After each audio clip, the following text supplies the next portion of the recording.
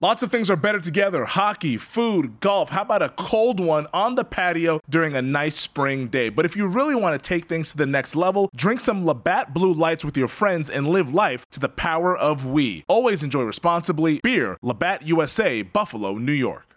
This is the GM Shuffle. Most people see Hutchinson as a really good player.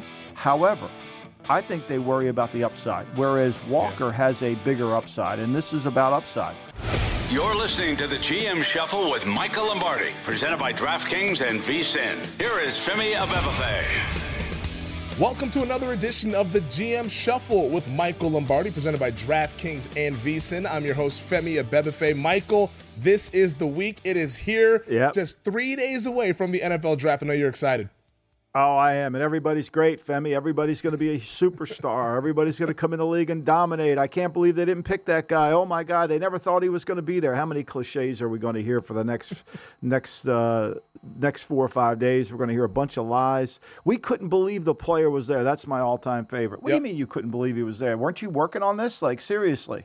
Like, we were shocked he was there. I mean, that's such a cliche, but we'll hear them all. I'm excited. Yeah, everybody's going to get a top 10 player on their draft board in the first round. It's going to be funny how that all works out, as we will try to decipher all the news and nuggets and the potential lies that we get over the course of these next 4 days. As always, make sure to subscribe, rate, and review wherever you find your podcast. Tweet at us. We want to hear from you guys during this draft week. At M Lombardi NFL is where you can find Michael. At Femi Abebefe is where you can find me. Our producer Stephen Bond with us as always on the ones and twos here behind the scenes. But Michael, before we get into all the news and nuggets from the draft, let's get into something interesting we saw over this weekend. Chris Sims, analyst for NBC, played in the league, had an interesting note. And he said that the Miami Dolphins tried to trade for Tom Brady while he was still retired, offering up a second-round pick for Tom Brady, and also offering a first-round pick to the New Orleans Saints for Sean Payton. What do you make of this news that Brady and Payton could have reunited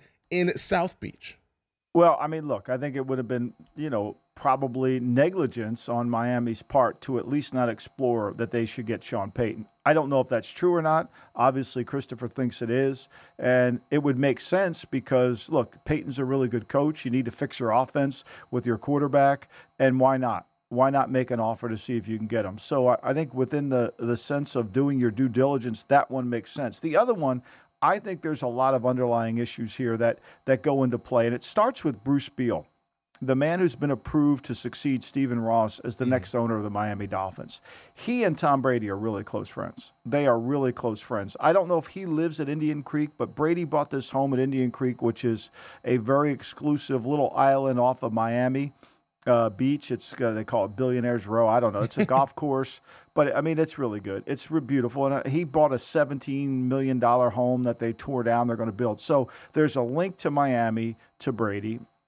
And there's a link to Beal with Brady. Now, how those two things played out, I don't think it – first of all, Miami would have to get Tampa to agree to trade him. Do you think Tampa was going to agree to trade him? I don't think so. I think that would probably be the wrench in that. And so, I think Miami is going to be a place – I'll predict this on April the 25th, 2022. Tom Brady will end up being in some way or form – running the Miami Dolphins, whether it's player personnel, whether it's the president. I think he will be involved. Once Beal takes over, I think Brady will be involved in some capacity. What, I don't know. And because he loves competing, just like Pat Riley loves competing, just like all guys that are former players that love the chance to compete. Plus, Brady wants to get in that part of the business. But I can't see this happening because Tampa would have to say, okay, we're going to trade him. Like, to make a trade in the NFL, you've got to know you can pull the pin on it. Like, if I called you up and said, Fem, look, would you trade me Tom Brady? You would probably say no. Yeah. So, like, the conversation never gets to, well, we'll offer you a 2. That doesn't mean you were going to do a deal for a 2. That just means maybe they were trying to offer.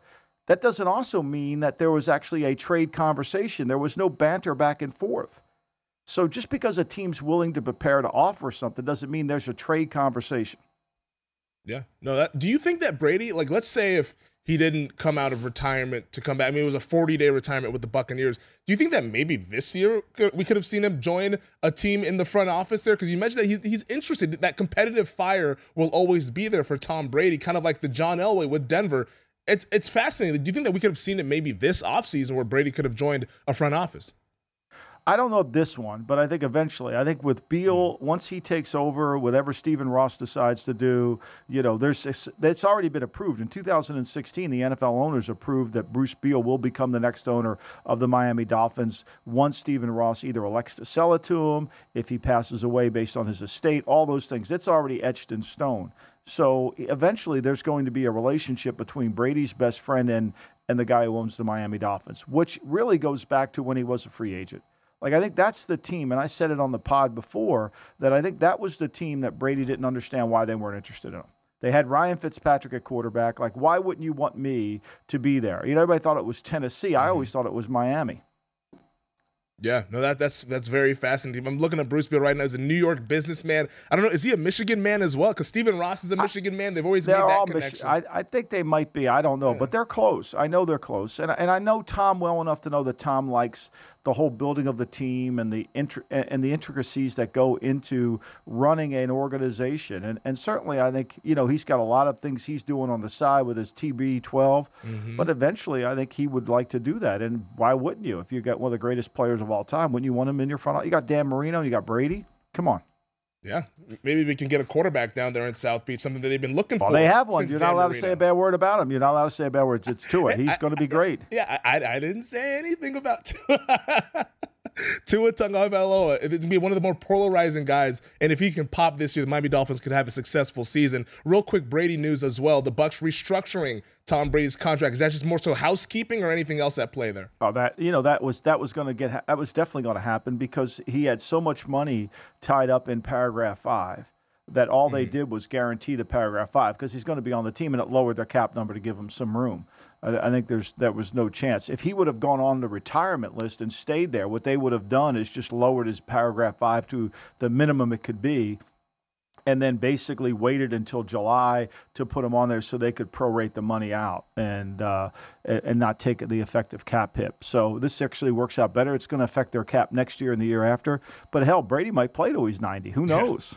Yeah, I mean, he tasted retirement for 40 days and was like, nope, I want to play some more. So the Buccaneers, once again, with Tom Brady behind center for them for a third year. Another guy, quarterback, we've talked about quite a bit this offseason, one Baker Mayfield, the former number 1 overall pick in the 2018 draft. I don't know if you saw this news here earlier this morning, Michael, from Ian Rappaport over at the NFL Network. He said the Panthers are not expected to trade for Browns QB Baker Mayfield prior to the first round of the NFL draft, if they do at all. Sources say Thursday they want to have it play out. Carolina holds the number 6 pick, which you've written about in our VSiN draft betting guide, the number 6 pick being kind of a pivot point in this draft here. But this is kind of what we all thought all along, that it's likely going to be after the first round to where the Panthers might entertain Baker Mayfield.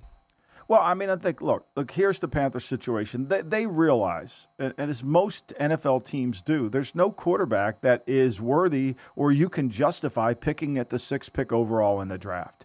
So your alternatives are Jimmy Garoppolo and Baker Mayfield if you don't want to just go with Sam Darnold. And so, like, at this point, why would you rush to do it? I mean, Baker Mayfield's guaranteed contract.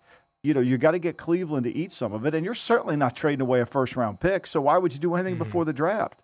I mean, who's your competition to get Baker? You have no competition. Wait till see what Seattle does. Seattle, there's 2 quarterbacks available. And Seattle, Atlanta signed Mariota, so they don't want one. I mean, you're basically competing against Seattle for one of them. If you want one, you could get one. Garoppolo's shoulder's still injured. It's one of the reasons why, as we said last week, Deebo Samuel's getting all this conversation about his redo because they've got to get the money from Garoppolo. So the best thing that I think the Panthers can do is just wait. They have more of the cards in this hand than anybody. I mean, they are sitting there. They don't need to lick their cookie like they did in Rounders, to signal what they're going to do. That's a nice little Rounders drop there. I like You love Rounders. I love Rounders. I can watch Rounders almost damn near every day. I'm right there with John you. Malkovich is just so good in that. I mean, Matt Damon imitates him on YouTube. So he's so good at imitating them. And when they met him, I mean, it's just such a great movie. Anyway, back to the.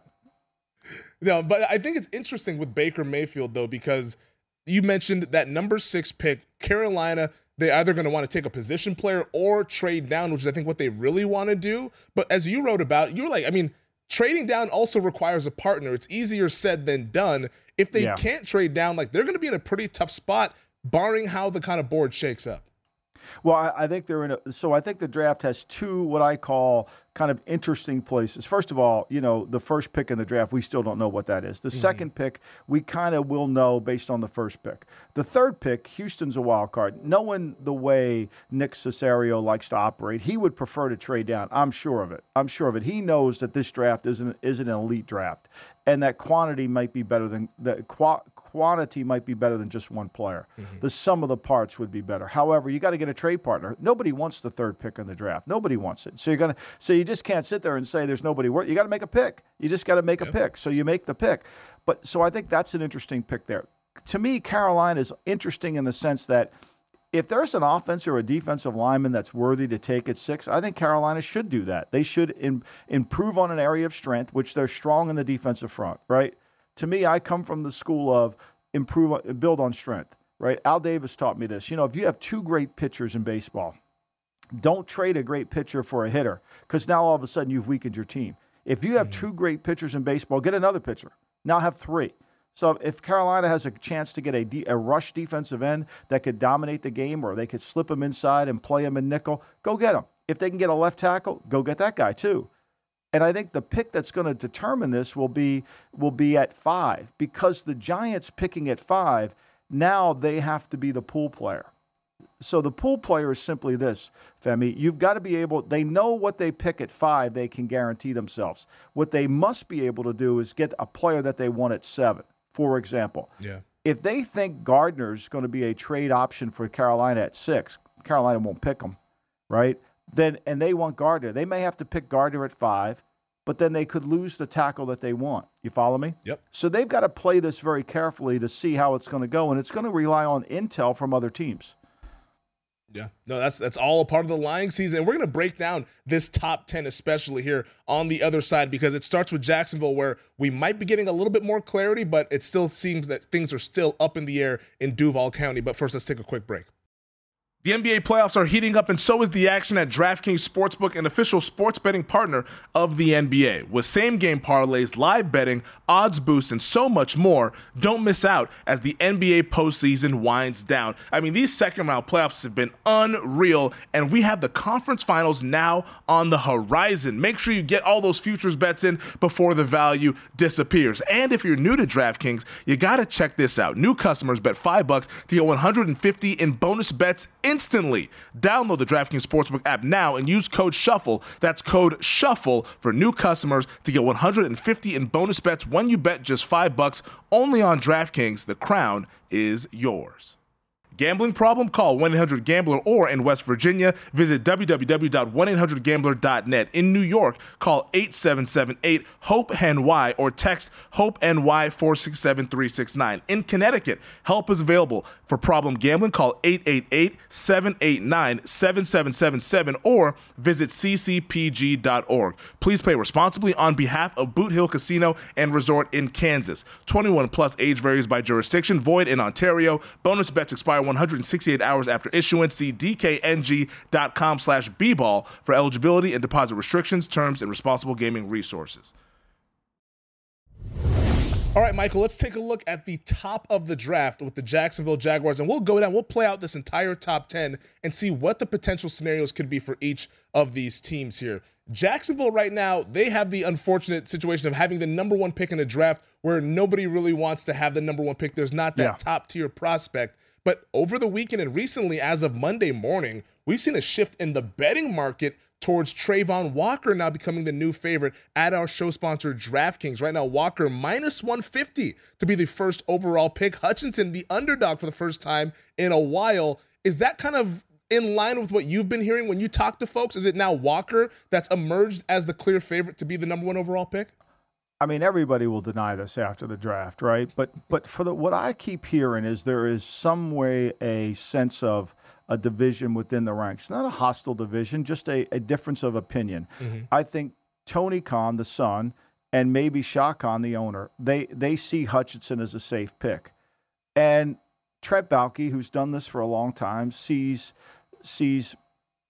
the other kid, Walker, as the guy that can reach the highest ceiling. And so for that, I think what happens here is it goes back and forth, and they continue to go. Now, could they take an offensive lineman? Is that in the mix? Perhaps. But it seems to me like everybody has an interest in those two outside rushers, and they've got to make sure they hit a home run, and they've got to make sure they don't make a mistake. And the mindset of Baalke, part of the thing you have to do when you're in the league is study the people that draft against you, right? You've got to study those players to kind of understand not the players, understand the executive and how the front office works. Baalke is very much about taking risk. He took a lot of guys in San Francisco with injuries, believing that they would come back and play at a higher level once they were healed. It didn't work out for him as well, but I do think that would lend me to believe there's some interest in potentially trying to get Walker. However, there's still the sense within the building that, maybe it's Hutchinson. Everything I've been hearing for the last month, it's Walker. But okay. I'd take that with a grain of salt. And I think that Doug Peterson is just going to acquiesce to Baalke to let him make the pick and see what's going on. And so, I think most people see Hutchinson as a really good player. However, I think they worry about the upside, whereas Walker has a bigger upside, and this is about upside. Yeah, and I think that's a fair point. And the comparison I think I've heard and the analogy that's been used is that a lot of people see Walker as the potential home run, and Hutchinson's like hitting a double type of thing, where hitting a double, it's good, but it's not the potential of the home run. Now you could strike out going for the fences as well with a guy like a Trayvon Walker. Well, I think one thing when you talk about scouting the evaluators and scouting the personnel people that make these decisions, a lot of people have made the decision or made kind of the comparison that Baalke likes arm length. He likes those guys like Buckner, Armstead, Aldon Smith in San Francisco, and that's kind of what Trayvon Walker has been compared to there with that sort of arm length, 36-inch arms in the 95th percentile, while Hutchinson is not quite alligator arms, but he doesn't have the arm length of a Walker or the guys in the past that Baalke has picked. Well, I think there's certainly – everybody wants arm length. I mean, when you run a one-gap scheme, and arm length is really important. Why is that? Because when the defense gets stretched and the gaps get wider horizontally, you want somebody who has long arms who can grab and potentially slow down a back. It's a little bit, to me, I always equate it to Syracuse's 2-3 zone. When Syracuse is long and athletic at the top of their zone, they look like they're playing a 3-3 zone. I can remember watching Syracuse against Texas. I went to the Final Four with Jim Harbaugh when Tom Crean's Marquette team was playing in it. And I was watching Syracuse live, and you don't get a chance to see it as much. But they looked like they had two Inspector Gadgets. This is when they had Carmelo Anthony, and they were covering more room. Their arm length makes a difference, particularly in a one-gap scheme. And so I don't think what Baalke likes, I think everybody likes that. Everybody wants that. And I think that really the reality of it is Walker's 275 pounds. He moves really well. Does he have the numbers to support it? Not really, but he's got the athleticism. 29 and a half sacks in 29 games isn't going to light your fire, but his athleticism does, and you've got to allow for coaching to come in there. People say Hutchinson's safe, but then you put the Georgia tape on and you wonder how safe. Yeah, that's definitely fair. So to play along purposes, let's pencil in, not in pen, although I wrote it in pen, let's pencil in Trayvon Walker to the Jaguars at number 1 there. We say Baalke wins out. He convinces the Khan family that Walker is the guy. Detroit at number 2. The Michigan guy has now fallen into their laps, right. But they might like Thibodeau, but we now heard that the coach might not be the biggest fan of Thibodeau. Do you see Hutchinson at 2? Is that the easy turn the card in and let's go? Well, I think you got Brad Holmes running the draft. Brad Holmes has been a college scouting director. I mean, I think Campbell's going to have some influence. I mean, one thing about when you hire a guy who's always been a college scout, does he have the real understanding and the knowledge of what's playing in the league and how the league is playing? I think that Campbell's personality and what he wants, knowing he has 5 more years on a contract, I think is going to be rather convincing for Brad Holmes. And, unless Brad Holmes can show video evidence that Hutchinson isn't the right guy, I think this is a no-brainer. They get a local kid who plays there, plays on the carpet. The other thing I think you get an advantage if you're Detroit, you play in a dome. And I think that'll favor Hutchinson. And those 8 games with the snap count in his favor will give him that slight edge. I think that certainly would help him. Plus, he fits kind of the persona of what the organization wants to be. He's going to be a hard-nosed player. Could they take a corner? I think, to me, if you took a corner at the second pick in the draft, you got to make damn sure. Rob Woodson went 9. I mean, some of these guys that are just great. Deion Sanders went 5. Like, you better make sure they're in Hall of Fame caliber before you turn. I mean, this is when they pick Okita, whatever the hell his name is. Jeff Okudah, yeah. Okudah. I mean, he wasn't in that category. Like, if you're going to pick a corner in the top 5, you got to put all the corners that have been picked in the top 5 and say, this guy has got to be like this. You couldn't say that about Okudah. No way.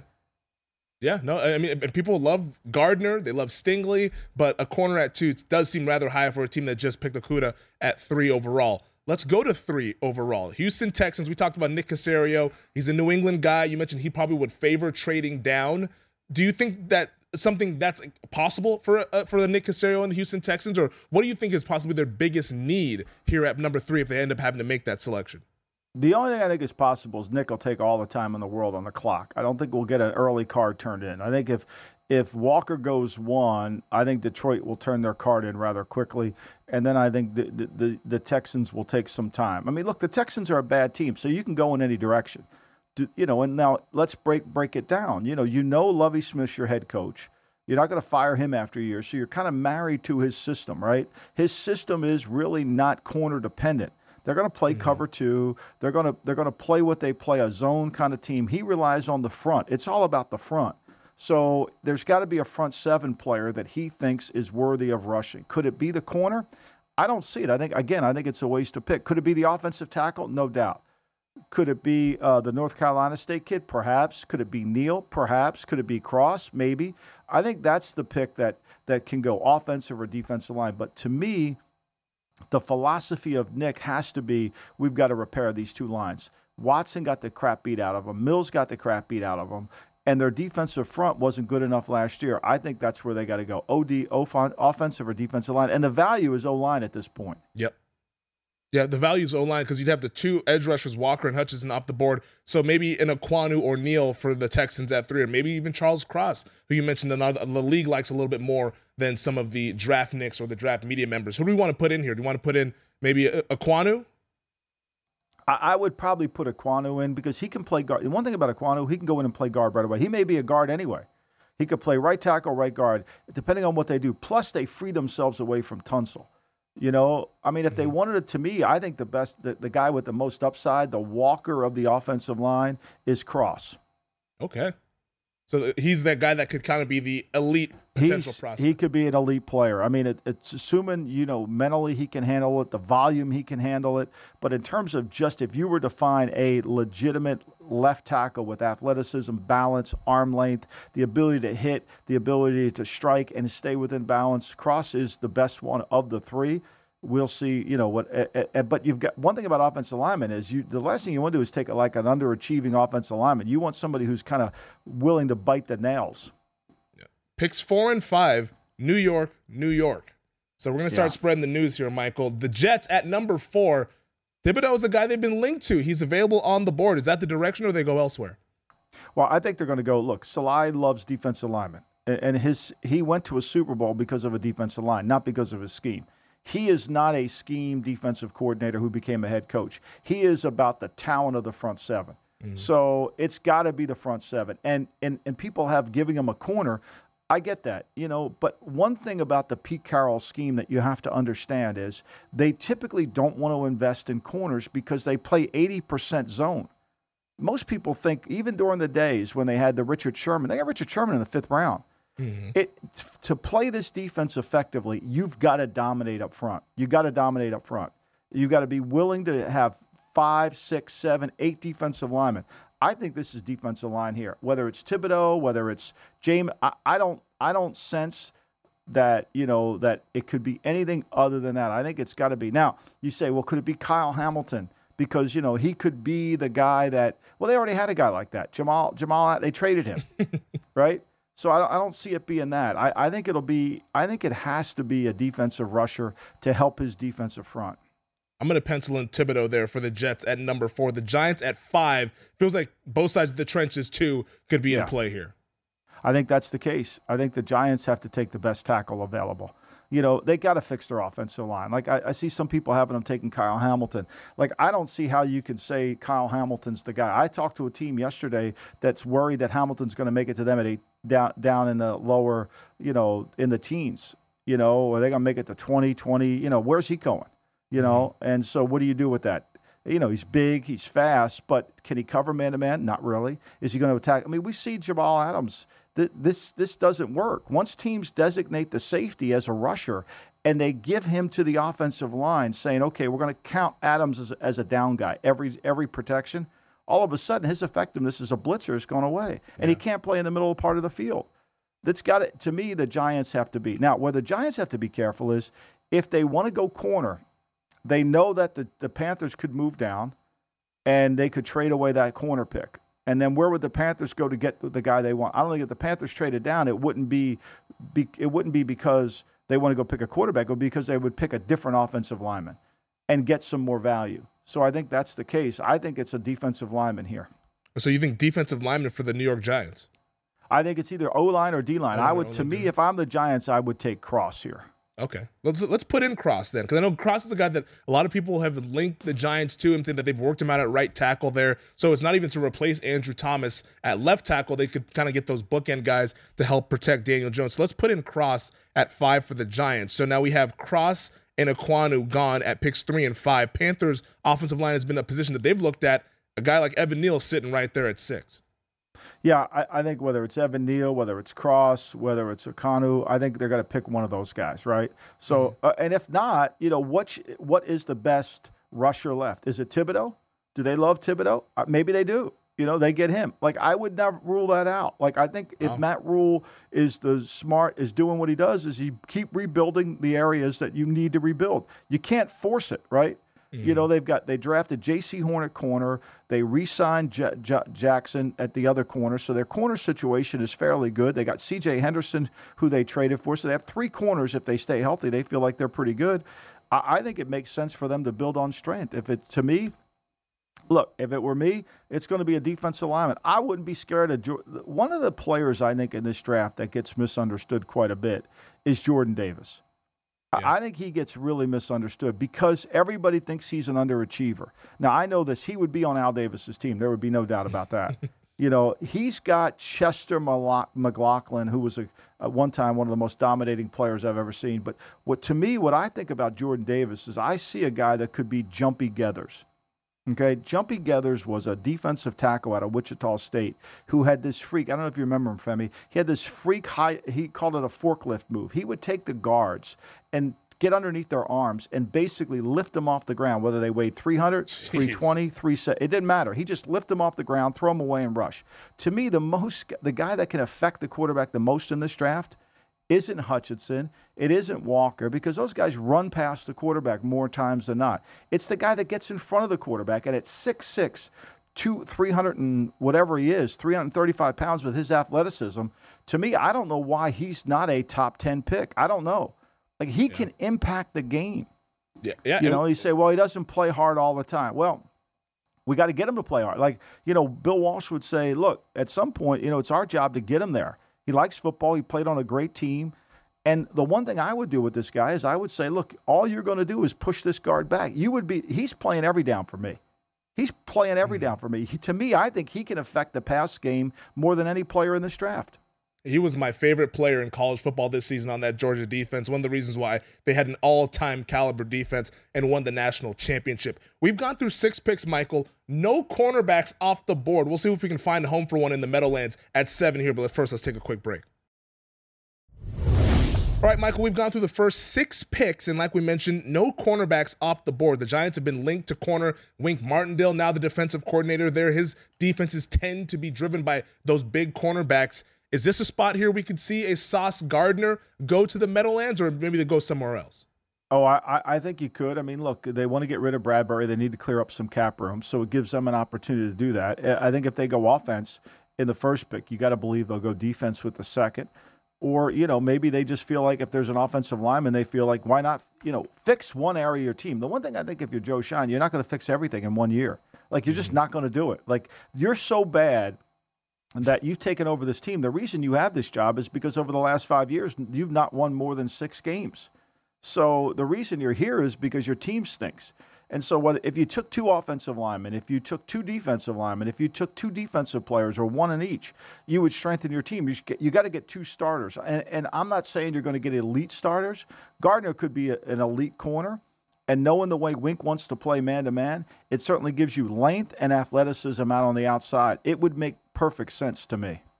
Maybe receiver. I know there's been rumblings that they could be trading Kadarius Toney, who they took in the first round last year. Maybe receiver at 7 to double up on offense if they go tackle at 5. I mean, unless they can get the defensive line to count to 5 Mississippi, how are they going to get the ball to him? Like, seriously, and then they can't rush the passer, Yeah. Unless they can get the offense to agree they only have to count to 3 Mississippi. Like, seriously, at some point you got to all these teams want to draft receiver. All these mocks want to go receiver. Mm-hmm. But at the end of the day, you got to be able to win in the trenches. I know last year that Cincinnati was horrible in the trenches. I get that. But they had Joe Burrow. You got Daniel Jones. You better protect him. Yeah, and as fast, I was reading Peter King's mock draft this morning. He had 6 wide receivers in the first 18 picks. Like, that is, I know there's going to be a lot that go early, but 6 in first 18, that's saying something there. Here's what I would say to you about that. And I'm not saying Peter's wrong. Here's what I would say to you is there's going to be somebody picked in the 2nd or 3rd round that is going to be better than the first rounders. Yeah. It's a guarantee. It's a guarantee. And we've seen it. Deebo Samuel, DK Metcalf. We've seen these guys. McLaurin, A.J. Brown, better than N'Keal Harry picked in the first round, better than other guys picked in the first round. And so like all these teams that are getting receivers, there's the value is that you can move it. They're replaceable. What I think we make a real big mistake with in the NFL is in terms of evaluating receivers is they are very few number 1 receivers. They're very few number 1 guys. The guy you can line up on the outside and say, okay, here you go.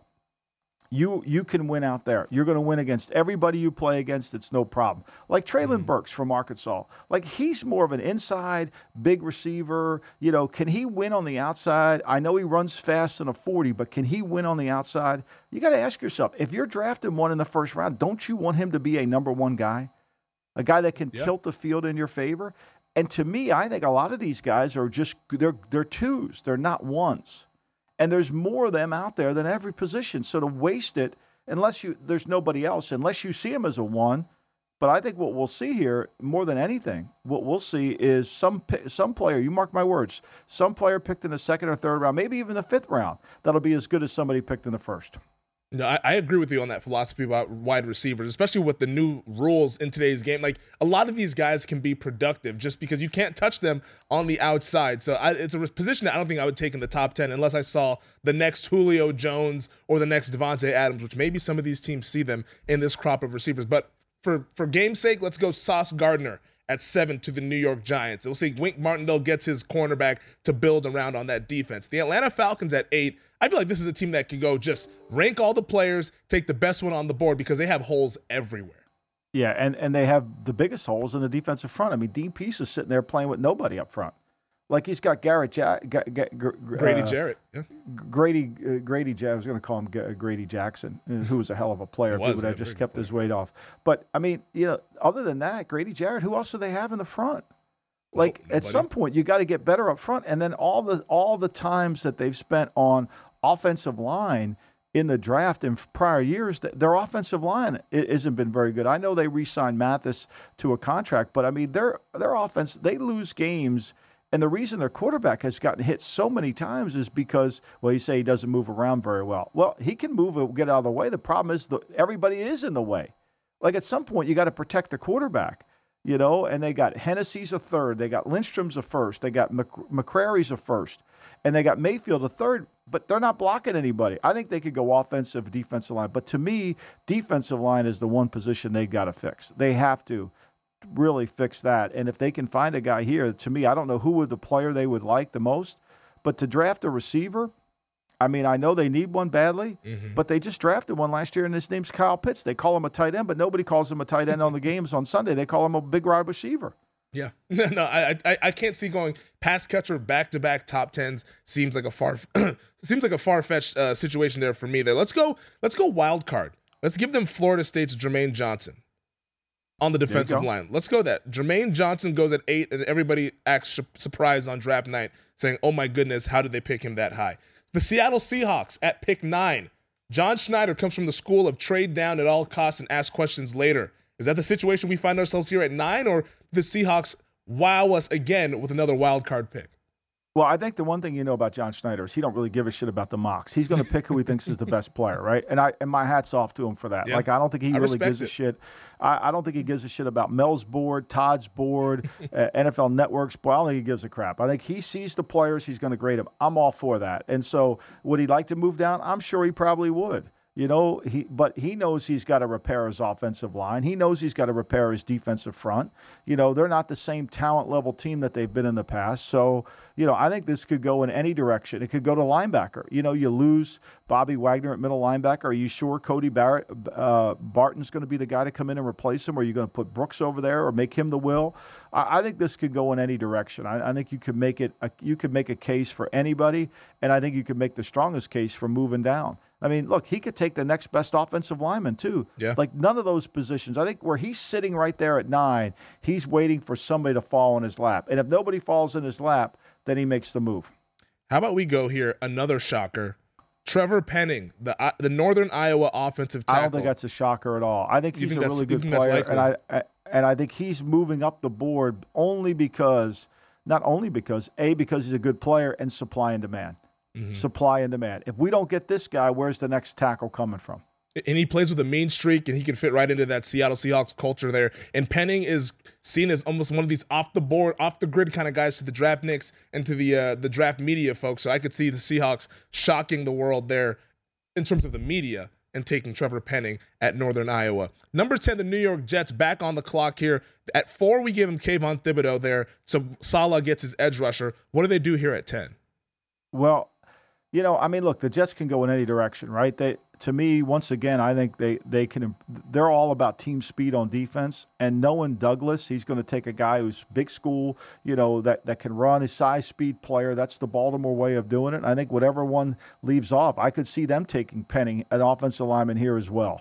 You know, I think they could easily take an offensive lineman just to keep improving that offensive line, keep building their team that way. I know they signed Tomlinson, and last year they drafted Vera Tucker. So, you know, I think ultimately, could they take a right tackle? Sure. I mean, can you win with George Fant playing right tackle? I mean, maybe they move Becton over. I think offensive line's in play. I mean, they drafted a receiver in the second round last year. They signed a lot of money to Corey Davis. They don't love Denzel Mims. Do I think they could take that? Maybe. But I think it could be the corner.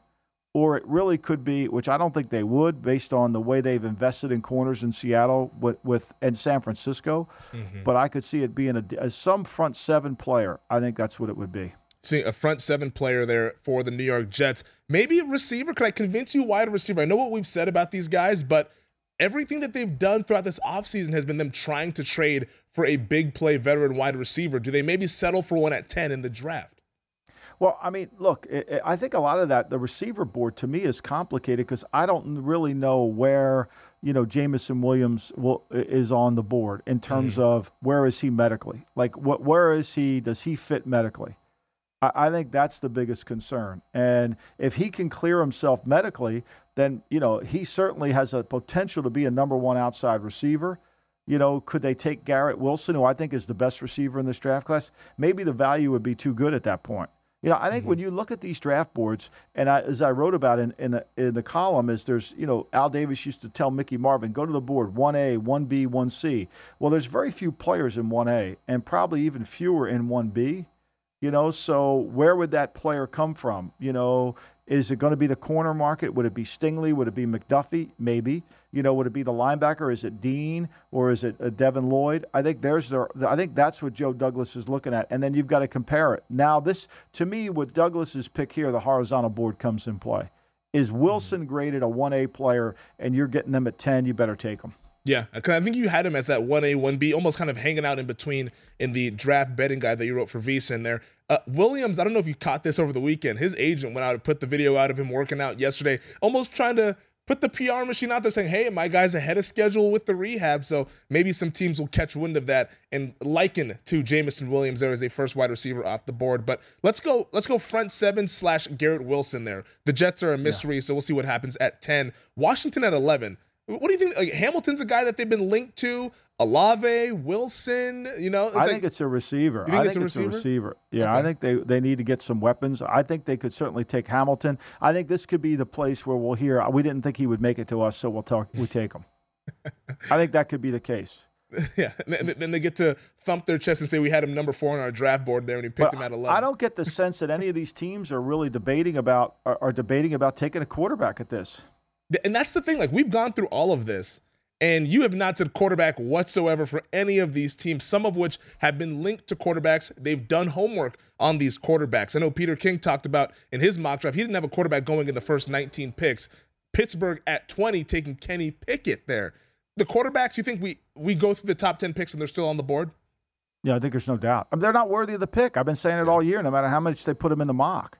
They're just not worth it. You can't force something that's not there. You say, well, they have a need. Well, once you pick them, you still have the need because they're not going to be good enough to play. I mean, there's too many concerns. There's too many variables that you can't control. I mean, Pickett's got ability to be could he start 5? Yeah. Could he be a 17-game starter? I have a hard time seeing that. Could Malik Willis do it? Guy didn't throw a touchdown pass against a Group 5 Power 5 team. He left Auburn. There's a whole bunch of debate. Cam Newton left Florida, went to Auburn. Like, why did he stay within the Southeast Conference? I don't know. I don't know the answer to those questions, but if I was in the league, I'd be trying to find them out. Vikings. Matt Corral's the other one. I mean, Matt Corral is a guy that's got, certainly he's got ability, but could he stay healthy? Who knows? Yeah, the Corral has that small frame there at the quarterback position, and availability is the biggest ability at quarterback because if you're on the bench, you're not really helping out the team there. The Vikings at 12, the Texans at 13. Do you think this is maybe where we see another cornerback go with a Derek Stingley, who's been kicked around the league, likes him more than some of the draft media? Yeah, I think there's no doubt. I think you'll start to see it. Look, I think this is going to be a defensive draft. I really do. I think that, this is now we're at the point in the draft where almost all the what you pick at 15, you might get at 35. You might get at 40. Not to the media you won't, but to those guys in the draft room, there's going to be a lot of value in terms of the meat of this draft. It's a second-round draft, essentially. Mm-hmm. And the key for this draft to be successful for any team is to not pick a guy that is similar to a guy you pick in the third round. That's the key. That's the hard part. And don't say, well, we got to trade down, because I think in this draft, it's going to be harder and harder to trade down. And that's what, because you just answered my question right there. I was like, how many trades do you think we end up seeing in the first 15 to 20 picks? Because everyone wants to do it, but that tells me that it's a seller's market with not a whole lot of buyers. That's right. I think because everybody sees the board as an opportunity to get the same player, why would I give up an asset to get it? As long as I'm not married to the position, I'm going to get a player similar to what I need. If you get desperate, the people that trade up in this draft will be the lovers. And I wrote about this 2 weeks ago. Teams that fall in love with a player. Lovers will always trade up regardless of the draft. It's quality. I cannot wait to see how this unfolds just 4 days away. Let's take another quick break. And on the other side, I got to ask you about a former Sixer in 60. All right, Michael, our Sixers in 60 segment is going to be about a former 76er. One Ben Simmons was projected to play in Game 4 after the Brooklyn Nets lose Game 3. Now Simmons not able to play tonight in Game 4 for the Brooklyn Nets. But I wanted to kind of spin it to you back to the draft, because Ben Simmons, he's getting challenged in terms of his competitive fire if he actually loves the game. And when you're an evaluator, how much do you factor that in, that mental makeup, that competitiveness? Does that factor into your evaluation versus just looking at the on-field or on-court talent? Well, I think even on the court you can see he lacks competitiveness. I mean, LSU didn't go to the tournament. 64 teams. Your hometown team with Fultz, they didn't go to the tournament. They didn't go. I mean, meanwhile, Davidson, little old Davidson with the Curry, who was not good enough to play in the league, not even got an ACC offer, he took them to the tournament, made them the Elite Eight. Yeah. I mean, there's something to that. You got to make your team better. To me, when you start to see ex-players like Reggie Miller and Kendrick Perkins start to rip the player, you know how severe it is. Because those guys usually have that, when you go, no doctor ever insults another doctor, right? Yeah. There's kind of a code of conduct among doctors. But come on, this is a joke. I mean, this guy doesn't want to play. He wants all the perks without playing. And he doesn't want to go in game 4 when it could be a game that really matters and have the pressure on him. I mean, I think this guy, to me, the worst place for him to get traded to was Brooklyn, where the expectations are so high. He'd have been better off going to Sacramento. Out of sight, out of mind in Sacramento. But it's just like, it's interesting because Simmons is talented. Like, we can see it at LSU. Okay, he never works in his game, but he doesn't work. But he didn't work. But the fact that he's never developed a jump shot in how many years? It's mind-blowing. He never works at it. It's mind-blowing. Like, it's never been important enough for him to get better at his game. So, to me, it's just a comedy. And let me say this before we go. This is Monday. If the 76ers don't win tonight, they'll be the first team to go up 3-0 that lose the series. Mark it down. That thumb injury for Joel Embiid, it's not looking good. It's not looking good. Even if they it has get nothing past to do the with his series. thumb. He should play through the thumb. He can play through the thumb. It ain't the first guy. Yeah. I mean, they played like crap the other night. They didn't even play with any effort. You mark my words. That would certainly be something. The heads would definitely roll there in Philadelphia if that ended up coming to fruition. We got to go, but the human element is, I think, the last point we should make is that it factors into all these things, like what they do, the workouts and the tape and all that stuff. But the human element always plays a factor in how much they're able to fulfill their potential, as the Sixers and Brooklyn Nets have now found out about one Ben Simmons. Michael, I cannot wait for you to get out to Las Vegas. We're doing another show later on this week to preview the draft. It's going to be a lot of fun, man. All right, buddy. I will see you. I'll be out there Tuesday, my man. We will get it together. We'll get it going. Can't wait to do it. Subscribe, rate, and review as always. Thank you to our producer, Stephen Bond, and we'll talk to you guys soon.